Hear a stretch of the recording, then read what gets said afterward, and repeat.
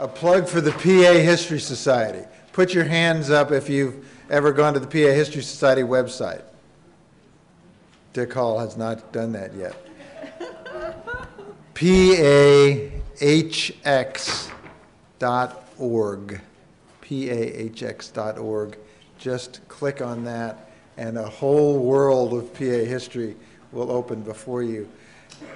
There's several of us now who are old enough to be trustees of this organization. Tom Pym is one, Ruth Ballwig is another, I am another, Ann is another. And so we are having a great old time doing a lot of what we just did today, looking back at the early days. But we would like your contributions and suggestions. You'll see biographies on this website. We want bios from you early people. So we want to hear from you. That's my first plug. The second thing, in terms of a sense of today, I'm reminded of how I think you have, as a PAs, an ideal profession. You have, in spite of all the chaos and confusion,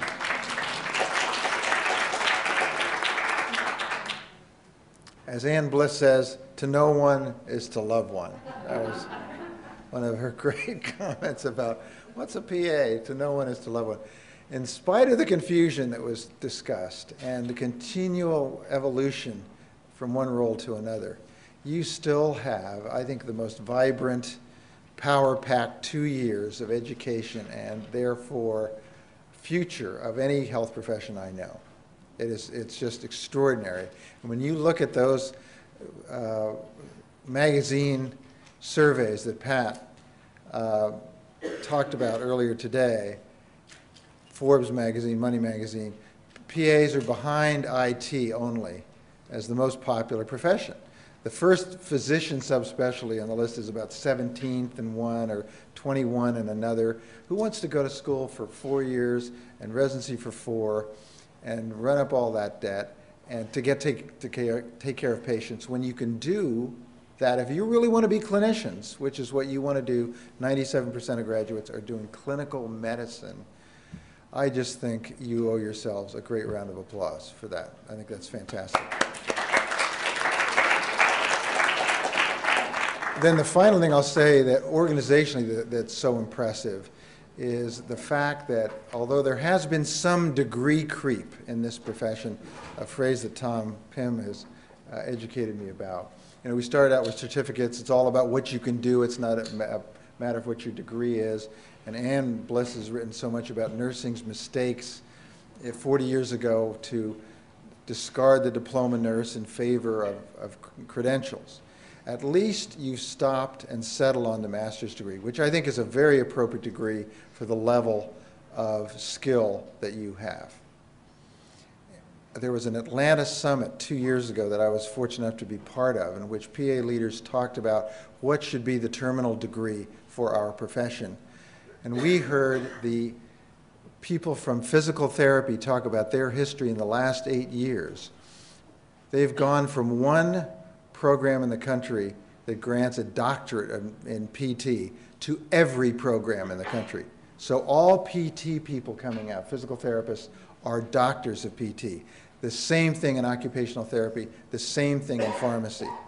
We're about to see nursing practice with this doctor of nursing degree come down the highway. None of us know what that means.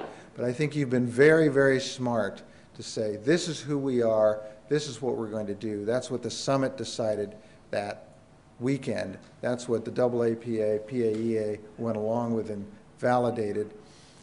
I think that from an organizational point of view was a brilliant move on your part, and I congratulate you for that. Thanks. Did you want to? So I'm going to just stand here to make sure it doesn't go on too long. No, I'm just kidding. I'm not as worried about Blair, actually. I'm still getting time back from Ann. So I kind of live in a different world now in terms of policy and big trends, and I thought I would share in sort of a 30,000-foot view 7 mega trends that I think you might want to be. One is the quality revolution, starting with the IOM report, and that's now front and center. No one's saying, no, America's the best. And The second is transparency in the internet. So on the cover of the Boston Globe and whatever are the adjusted cardiac mortality scores for every hospital in Boston. That would have been unthinkable 8 years ago.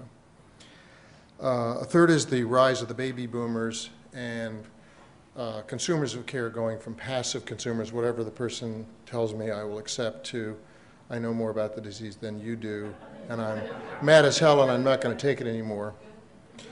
4 is the reimbursement revolution. So October 1, 2008 is a watershed date when CMS started to move from pay for volume to pay for value. Pay for volume to pay for value. So there are now 27 never events that the National Quality Forum have identified that should never occur in a hospital, like getting an acquired infection or a patient fall, and the incremental cost of that extra stay, you get paid zero, which is a good thing. That'll be a tsunami. This all helps you guys, I would argue. Another thing is HCAHPS. Do you know what an HCAHP is? Okay. Mandatory patient satisfaction reporting. Hospital Consumer Attitude Patient Preference Survey. So as a Medicare beneficiary now, I'm proud to say, if I'd have the hip replacement that I had 8 years ago, when I wasn't a Medicare beneficiary, I couldn't choose between Sharp and Scripps and Kaiser and UCSD and San Diego about how people felt about their experience. Now I can go on the internet, one place, because every Medicare patient upon discharge has to give you that information. So if you can improve the patient experience, you're going to drive value. Very big mega trend. CMS is a completely different organization under Don Berwick, and who may not last much longer, but don't think of it just as a payment system. It has a Center for Innovation. It's doing amazing pilot work, and Michael talked about this earlier. It's a source of great new knowledge and ideas. Sustainability and green is about to become mainstream. Hospitals are driving millions of dollars out of their cost base by energy reduction, toxic waste reduction, and again, an area where you could work.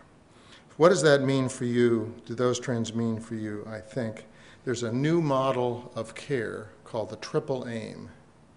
The triple aim. And it's think of a triangle. Population health, not individual patients through the door, the patient experience, and reducing cost per capita. And the mechanism for doing that are called accountable healthcare organizations, ACOs, which will be new models, new legal models of doctors and hospitals. PAs can play a huge role in this, these ACOs, and they will start to take over. Because we have two ways of cutting costs out of the system, is usually the salami approach. Cut every doctor by 10% or every hospital by 15%, or do something more intelligent, which is to give, more like Canada, a defined amount of dollars to a new organization in which PAs can play a prominent role to do those three things. So I think those are really huge. I would continue to avoid the ideological debates. We're more polarized than we've ever been in my lifetime. And so you guys are staying out of that. That's a good thing. Second thing I would say is get really involved in quality improvement. Understand the methodology and the research about quality improvement. I would have it in every curriculum and every PA program in the country.